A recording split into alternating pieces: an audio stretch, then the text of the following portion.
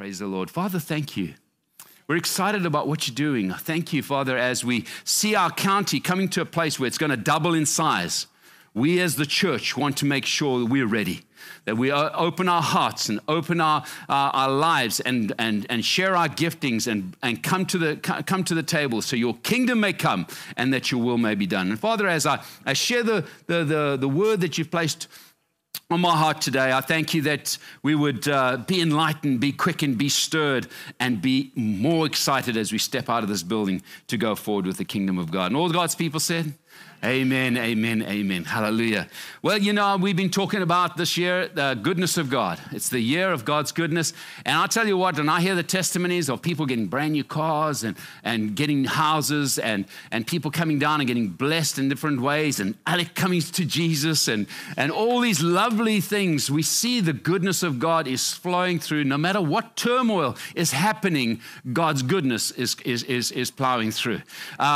We did not plan to go to Europe at all. We were planning to go to Lake Powell in May, and that got all canceled because I believe there's only 20% water in that lake, so we couldn't boat with anybody else. We would be shuffling in the water. So we canceled that.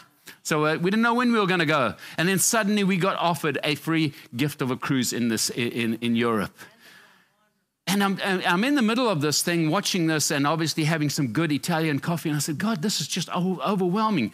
He says, you've been talking about my goodness. I thought I'd just bless you.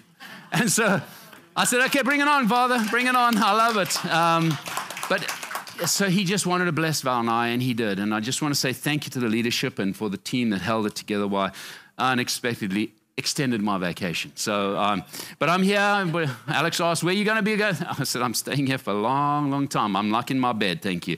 Hallelujah. But I've been talking about it. People that encounter Jesus and what happens to them, especially in the New Testament. We've been looking at that. And so we looked at John. And John and James were those the sons of thunder. And they weren't the cream of the crop when Jesus came to them. They were these rough fishermen. And then he became the apostle of love. That's what happens when you encounter Jesus. If there's no change, there's no Jesus. And we saw Apostle John change. And then he goes to a wedding and we see these 6-stone Yeti pots that I spoke about suddenly come from these water into wine, and how the servants get to be the obedient one that take the water to the guests, and this transformation, and telling us that when we encounter Jesus, things transform in our lives. We become the vessels through which divine favor flows. We become that wine. We become that richness. We become that joy that we bring to earth because the one we know, because we encounter Jesus. And then obviously I ended off on Val's birthday with the Samaritan that met Jesus at the well. And you saw Jesus, how he reached out to an unsaved person. And he didn't argue. He didn't argue when she brought up race. He didn't argue. When she brought up her reasoning why, he didn't argue. And when he brought up her religion, he didn't argue. He took it and drew her closer to him. And then and she was transformed. But today I want to talk about Matthew's encounter with Jesus and see what we can learn from that. And run it past our lives so we can see if we can learn some things from that. So Matthew, his encounter translated it into others meeting Jesus. When Matthew met Jesus, others landed up meeting Jesus. The truth is, our encounter with Jesus should not be kept quiet, should not be kept away. It should not be kept to ourselves. Our encounter with Jesus is designed to tell other people. I was lost and now I'm saved. I was blind and now I can see. I was lame and now I can walk. These are the testimonies that we need to release and when we encounter Jesus. And we look at those encounters with John. John, man, he couldn't keep quiet. He writes 5 books in the New Testament. Those servants, who told the disciples and the writers of the New Testament about the water turning into wine? I guarantee it was those servants. They saw it. I took it out the well. I put it into the stone pots, and it became this top quality, top wine for the guests to avoid the shame to the marriage. And that happened. How about the Samaritan woman? She left her bucket right there at the well, took off back to the city, and said, "Come and see a man who told me all about my life." That's what happens when we encounter Jesus. And so here in Matthew, we pick up the story in Matthew chapter 9, verse 9, and we have a look at Matthew. And as Jesus was walking along, he saw a man named Matthew sitting at this tax collector's booth. Follow me and be my disciple, Jesus said. So Matthew got up and followed him. Later, Matthew invited Jesus and his disciples to his home as dinner guests, along with many tax collectors and other disreputables, sinners. Kind of fall into that category. That's kind of where I would have fallen into that invite. But when the Pharisees saw this, they asked his disciples, why does your teacher eat with such scum? Really sweet religious people, aren't they? She. And when Jesus heard this, he said, healthy people don't need a doctor, sick people do. Then he added, now go and learn the meaning of the scripture. I want you to show mercy, not offer sacrifices. For I have come to call not those who think they are righteous, but those who know they are sinners. We see this encounter brought the good news of Christ, the authentic Jesus, to the forefront, this encounter. We don't want us to be those that present a Jesus that's religious, unreachable, and you have to jump through a whole lot of hoops to reach this Jesus. That is not the Jesus that we need to present. We need to present a Jesus that's reachable because he went. A couple of things that we see here. Jesus saw Matthew. You know where you can look and not see? But Jesus saw Matthew. And it's important that we see that. In verse 9, it says, and as Jesus was walking along, he saw. Do you know you can look and not see? I can sometimes, Barry says, did you see that? I said, yeah, no, I don't. I don't actually see it. No, I didn't. Because I was looking and not seeing it. And a man named Matthew sitting at the tax collector's booth, follow me and be my disciples. You must realize and be fully persuaded today that God is looking at you. He doesn't take his eyes off you. This awesome God that absolutely loves you, that paid heaven's best price for you, doesn't take his eyes off you. He's watching you, and I need you to be convinced in that. He sees you. Some feel and live as if God doesn't see them or know about them. I want to tell you, he does. He beholds you, if you understand what that means. Have you ever felt that there's somebody looking at you? Like I'm in a restaurant and I think, I've got a feeling that there's somebody really staring at me, you know. I want you to have that feeling because God is. He's looking at you. He's looking at you. Why do I say this? Because you're unique. You are unique. He can't take his eyes off you. I know that when Nathan, Daniel, and Natalie were young and in their crib and they were sleeping, man, I would just look at them and say, good Lord. God actually allowed Val and I to be a part of this whole creation. And I just look at that and I'm just overwhelmed and besotted by it. Well, until they wake up. And then I think, what? Did I really do this on purpose? Hallelujah. But that's what happens. And then some of us are saying, well, I know God's watching us, but he's watching me, man. Watch every mistake I make. Well, it reminds me of the story of the burglar. Burglar goes into this house because he knows the people are away in the weekend. He's busy there, scuffling around, doing his thing, and then a voice comes out. Jesus is watching you. And he's startled. Here's his voice. So he kind of shuffles, trying to look for it, and the voice comes back. He says, Jesus is watching you. He says, man, you've got to find my flashlight and find out what's going on here. Shines it, and there's the parrot. And parrots are saying, Jesus, what? He says, oh, your name must be Jesus. He says, no, my name's Clarence. He says, what fool would name a parrot Clarence? He says, the same fool that named the Rottweiler Jesus. Jesus is watching you. I tell you what, no, Jesus is not sitting like a Rottweiler waiting to jump and look at your mistakes. No, the law has already done that. I want to let you know. The law has already done that. The law has ticketed you for all that you've sinned and said and done and thought. It is ticketed and you've been found guilty and the ticket has been written up and you've been charged. But Jesus came legally with his life and his death and his resurrection and paid it in full. You've got to understand that. For all our sins, flaws, faults, failures, past, present, and future, listed the charges, the law has listed them, and I'm guilty as charged. But for those that are in Christ, I have to emphasize, those that are in Christ, the law has been paid. It's been paid in full, and we've got to understand that. So Jesus is watching you. He's seeing you. He knows you. Why? Because he loves you. John 3:17.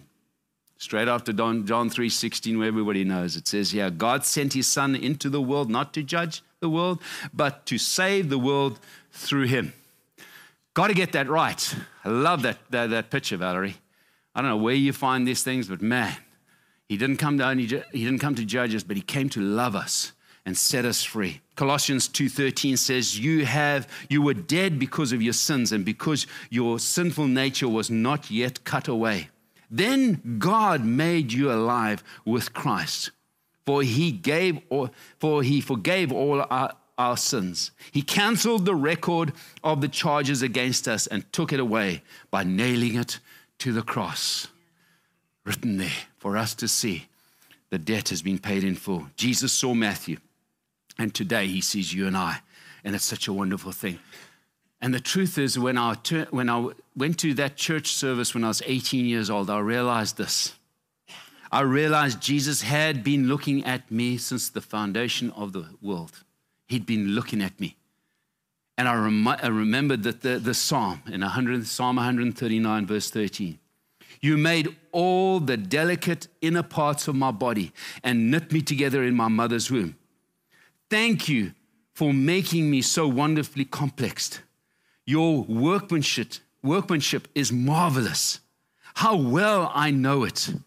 You watched me as I was being formed in the utter seclusion, as I was woven together in the dark of the womb. You saw me before I was born. Every day of my life was recorded in your book. Every moment was laid out before a single day had passed. How precious are your thoughts about me, O God. They cannot be numbered. I can't even count them. They outnumber the grains of sand. When I can tell you that when Jesus was looking, he saw Matthew. He saw Matthew way, way, way before he saw Matthew. And so because Jesus came to seek and to save that was lost. The next thought is that Matthew followed Jesus. Matthew had a choice. Follow me and be my disciple, Jesus said to him. So Matthew got up and followed him. Matthew had a choice. And when love encounters you and looks at you, you're done. I want to let you know, when Jesus looks at you, you're done. When that zoom scripture jumps off the page and gets you in your heart, you're done. Love just grabs you, overwhelms you, and saturates you. And here Matthew responds to the call. For many are called, but few are chosen. I know that multiple times the gospel came past me. But that day in that school hall, when I heard my Jesus had paid the price and the debt of my sin, and that he is reaching out to love me, I responded. I grabbed his hand, and I have never let it go. I've grabbed his hand. And so we got to understand that there is an encounter that we need to follow, a calling that we need to follow. Jesus selected his disciples from the socially unaccepted. We may know that. Peter, James, and John, man, they were the lowest of the trades there, fishermen. And they were the lowest in society. Jesus made a point of going for the socially shunned. He made a purpose to go for it. And Matthew's profession, tax collector, was detested by the people.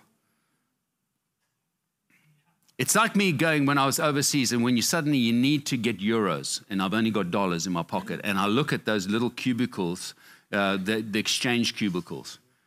It makes me feel like, obviously, every time anybody looked at Matthew in his little cubicle, his little booth, his tax collecting booth, because they rip you off with the fees and all that stuff.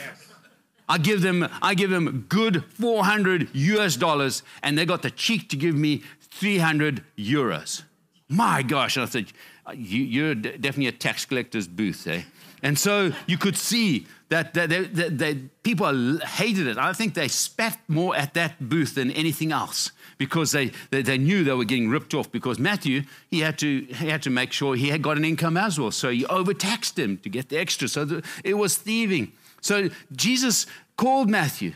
He was not only going after the socially inept, but he was also going for the morally bankrupt. That's what Jesus was going for. He goes, so man, I qualify. We here in this room qualify because he came after those. Matthew didn't have to follow Jesus. He got to follow Jesus. And it's so important that we see that. Now Matthew's the 5th disciple being called into the group. Now this group is becoming a sort of a prestige group traveling with Jesus. And so it was awesome. The truth of following Jesus is it's an awesome relational opportunity to walk with the Godhead. It's a privilege. You don't have to. We get to. We have access to the Almighty God. Jesus didn't come for us to do good and to be good and cause it to be a religious obligation. He didn't come for that. He came for a relational journey of intimacy. That's why he came. So he could walk with us in the cool of day, where he could walk and talk with us in intimacy. He wanted that divide, that sin divide, to be removed, and he removed it at Calvary so we could have. And one may say, well, I don't walk in religious obligation. Well, can I throw a quick tester to you? Do you have a romantic relationship with the Almighty God? What I mean by romantic is, do you have a raw intimacy with Almighty God, with Jesus? Are you real with him? Us men, listen, I know that we're kind of guarded. We don't let our emotions hang out there. We don't let our washing hang out there. But God says, bring it on me. Bring it on me. I mean, you want to have an example? Have a look at David in the Psalms. Man, he used to throw his toys. I mean, he wrote it down. He says, Matt, they kids be wandering beggars. And I mean, he would throw his toys. And eventually the Holy Spirit could gather him. And at the end of the psalm, he would write, but oh, great are you, Lord. How wonderful are you, Lord. And so God doesn't get all nervous when you throw your toys. He doesn't get nervous, but you're being real. But you must be real in your intimacy with him. The ladies don't have a problem with that. It's us men. Just come to the EXO conference and you'll get some intimacy tips. And so we can get some intimacy with our God. If this is a Sunday deal, an Easter deal or a Christmas deal, or I'm in trouble deal that you come with God, you have a religious obligation. That is your walk. And so you just call it what it is. So at the end of the service, say, Father, I've been doing that. I repent. I'm changing. And get intimate with Almighty God. That's what we need to do. Matthew dropped everything to follow Jesus. Now listen, dropping your nets to follow Jesus is not as much a deal breaker as Matthew. They could always go back fishing, and you find out that they go back fishing. They go back fishing when things get a little rough around the crucifixion. But Matthew can't go back there. He has burnt his bridges. So for Matthew, it's a real commitment to this. And I wanted to tell you that when his eyes saw Jesus and Jesus' eyes saw him, they saw each other's soul. He saw the love and the acceptance in Christ, and Christ could see the rejection and the heartache and the position he sees himself in society. And God says, "You're more than that. You're more valuable than that. You're precious. You're wonderfully. You're fearfully made. I outnumber the grains of sands. My thoughts towards you, Matthew." That was the response, and I don't think he even got that from his mother, Matthew. When he got that look and he got that touch. And I know that when Jesus looked at me at 18, man, I got touched and I was transformed and I've never been the same again. Matthew saw more than love. So the third thing I want to bring to you is that Matthew's friends encountered Jesus as well. So important that we see this aspect, that we see. And it says here, later Matthew invited Jesus and his disciples to his home as dinner guests, along with many tax collectors and other disreputable sinners. He invited them. A couple of things I just want to throw at you about Matthew's strategy here, and that we may learn it. Matthew refused to be like the Pharisees. Matthew refused to be like the Pharisees. Pharisees disassociated themselves with sinners. Pharisees lived with this deception, saying that the clean must stay away from the unclean. That is a deception that the religious people find themselves in. And Jesus, man, he jumped right in there. You talk about anybody that was clean. Jesus was clean. And so the news flash is, we are all unclean without Jesus. We all are unclean. So those Pharisees, they were fooled. They were deceived. You know, a deceived person doesn't know he's deceived until you tell him he's deceived. And so Jesus being there was kind of irritating them. And Romans 3:23 says, for everyone has sinned and all have fallen short of the glorious standard. So we find ourselves short of the mark. We're missing the mark. It's called sin. The only reason we're accepted and clean because Jesus paid the price and gave us the robe of righteousness that covers. That's what Michelle was sharing as she led us in communion. Jesus treats us like 10s, even though we behave like -10s. Do you understand that? And I want to tell you, as believers, we need to treat everybody as 10s, even though they may be behaving as -10s and as reprobates, and as the religious call them, as scum. We treat them like Jesus treats them.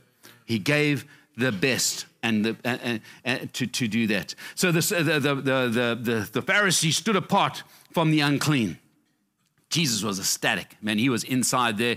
Man, he was like a kid in a candy shop, right inside amongst all the sinners, because that's what he came for. And Luke 19:10 says, for the Son of Man came to seek and to save those who are lost. Where are we? Do we have that same compassion, same desire, same wants? Pharisees stood outside waiting for the sinners to change. You've got to get the change agent to them. They can't change without Jesus. You've got to get Jesus in there, to their reach. And if they understand, it's not a sin issue now. It's a relationship issue. And when you connect with the Jesus that I know, woo, there's a whole lot of shaking going on and things start changing from the inside out. Ask me, I'm evidence. But many of us behave like Pharisees. We're kind of waiting for others to change.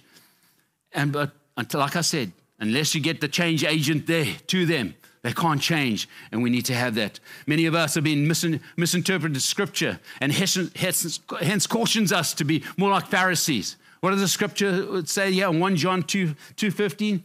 Do not love this world, nor the things it offers you. For when you love the world, you do not have the love of the Father in you.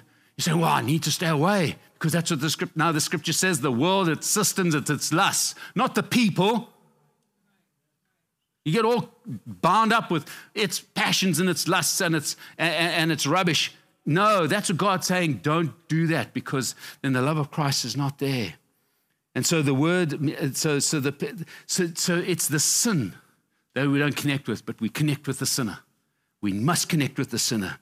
In 1 Corinthians 15:33, do not be fooled by those who say such things, for bad company corrupts good character. You said, that's another one that gives me a reason why I need to stay away. Good picture there, Valerie. Good one. But again, interpreted wrong, because you have Paul as having people taking and corrupting and disseminating error. And he's saying, stay away from those guys because they poison your heart from the truth. And so that's why he was saying that. Paul was talking about people corrupting the truth. Bad people are not those that sin.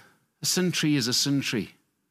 I mean, so Val and I, we had this opportunity on the cruise to get where there's a jacuzzi outside, and we're all sitting chatting there. And eventually, and we had gay couples, we had heterosexual couples, and they're all without Jesus, meaning they all are going to miss heaven unless we tell them. And so they get to hear about us, and eventually they say, "Oh, what do you do?" Oh. And Valerie was like a Rottweiler, I tell her.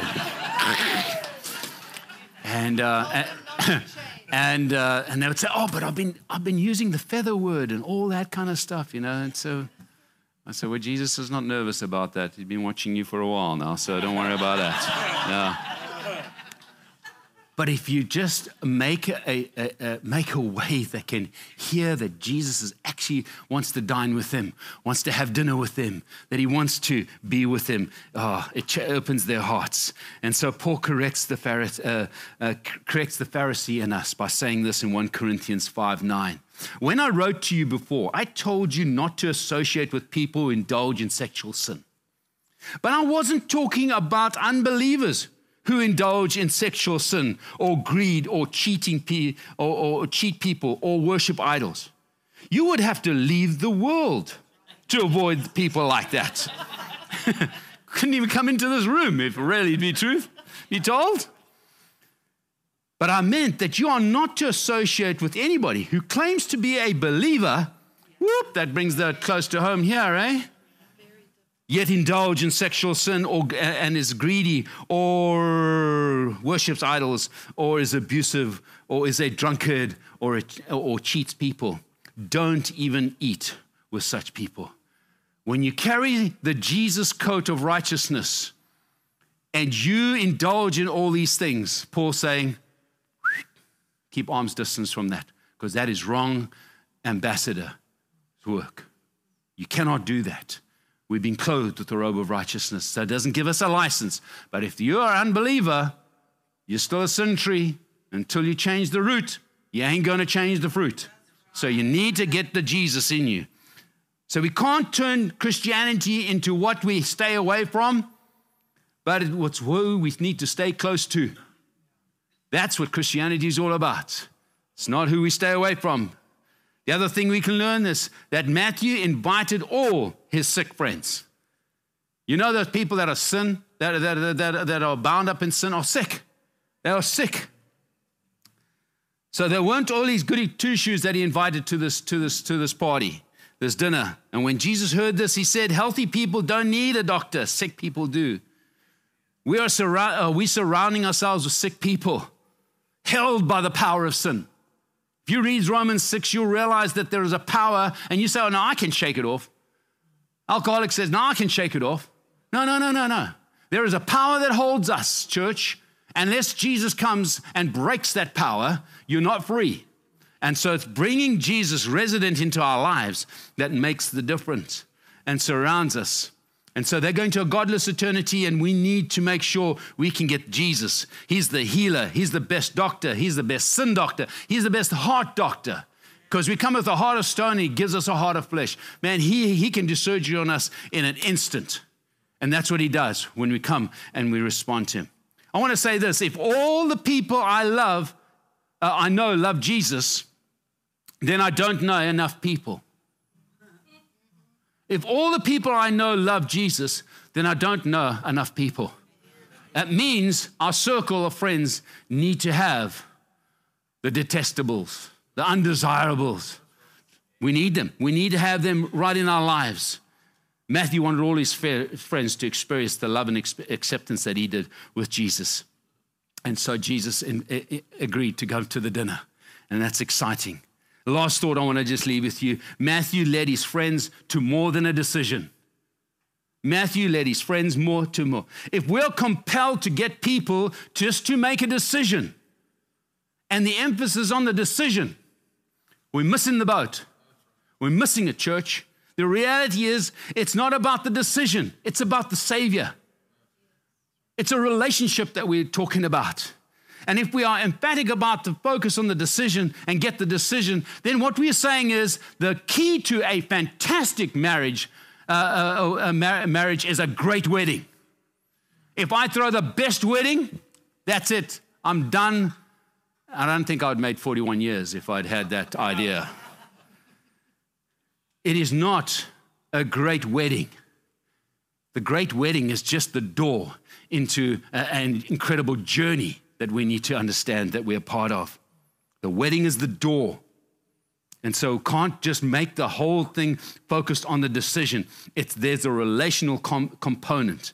And Matthew wanted Jesus to encounter his guests. So he made the invitation. That was the decision. But when they met Jesus, they got the full course. All three parts of the course, life forevermore. That's what they got. And that's what we need to do. We need to say, no, you need to come to church. Come to church. No, you need to come to Jesus. And when you come to Jesus, then I'm going to take you to the church where all his family hang out. And that's the coolest thing. That's what we need to do. And so we need to give them the real deal, church. We need to give them. And so that's what Jesus was wanting. Matthew was wanting. He's wanting his friends to get the full meal. Just not the decision for a free meal, but come and get the full meal, which was Jesus Christ. And so Matthew decided, and it's translated into being a disciple, a discipleship relationship. That's what happened with Matthew. And if our lives have no unsaved relationships, then how can Jesus encounter the unsaved if we do not have a relationship with the unsaved? I'll close with this scripture. I think I'm in my time zone. Whoosh. Hallelujah. Close with this scripture in 1 Corinthians 5:18. Incredible privilege we have. And all of this is a gift from God, who brought us back to himself through Christ. And God has given us this task of reconciling people to him. For God was in Christ, reconciling the world to himself, no longer counting people's sin against them. And he gave us this wonderful message of reconciliation. So we as Christians, as Christ ambassadors, God is making his appeal through us. We speak for Christ when we plead, come back to God. That's what the scripture, that's what Paul is saying. So what do we learn from Matthew today? Man, he grabbed salvation with both hands. He grabbed the Savior with both hands, but more, he says, I'm not going alone. I'm bringing my friends with me. I'm bringing the so-called scum, the disreputables. I'm bringing them with me. I hope that the Holy Ghost get grip in your heart today, because it's challenged me. So when I get challenged, I thought I'd just share the challenge, okay, to you guys. But we've got to get the unsaved in our home, or find out where they're at and hang out with them and allow the goodness and the love of God to touch them. So Jesus saw Matthew. Matthew followed Jesus. And then Matthew said, hey, friends, come and see a man. Come and see a man that loved me when I was a reprobate and I was a bad guy. Hallelujah. Hallelujah. Father, thank you. We're challenged by your scriptures and by your word today. We're challenged by knowing that we need to expand those that we need to know. Father, make a way. Allow us to go to those that need to be around our table, or we need to visit, or we need to take a coffee, and allow the goodness and the Christ within us to come and love them and accept them the way your son Jesus accepted Matthew and drew him straight out of that tax booth. And he became a shadow to you for the rest of the walk on earth. Father, allow us to present your son Jesus in such a way that they would embrace it, run with it, and have a relationship with your son Jesus. And so, Father, I pray that. So, church, what is Holy Spirit saying to you? You. I know what he's saying to me.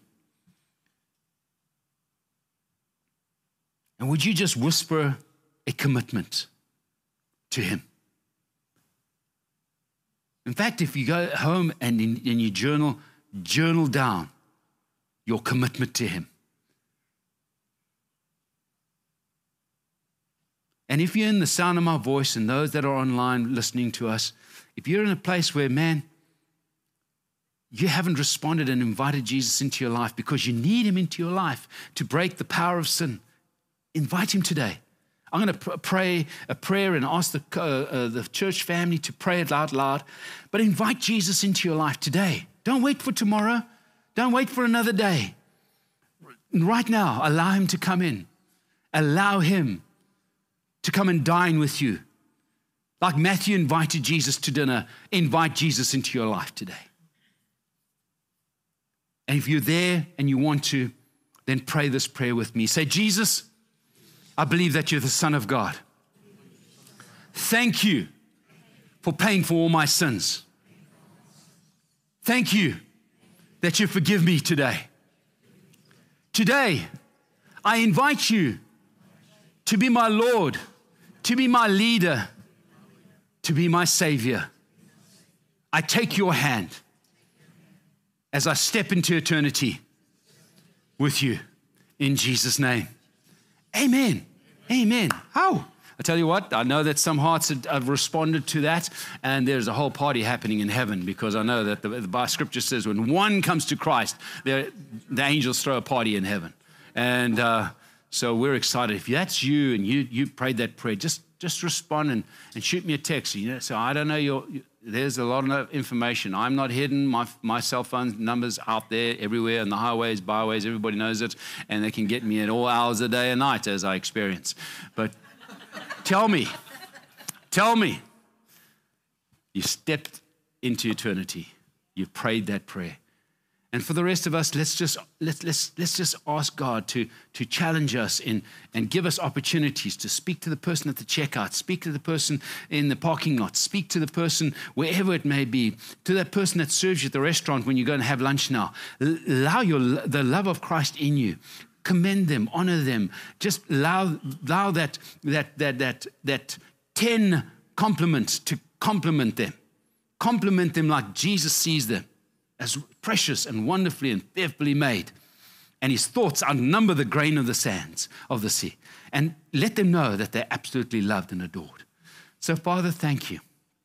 Musicians, as you can come up here, thank you. Father, I thank you that as we break and as we go and fellowship now and then we go home and we go to do all what we have to do this week, I thank you that you lead us to the lost. Lead us to those that need your love. Lead us with words and affirmation and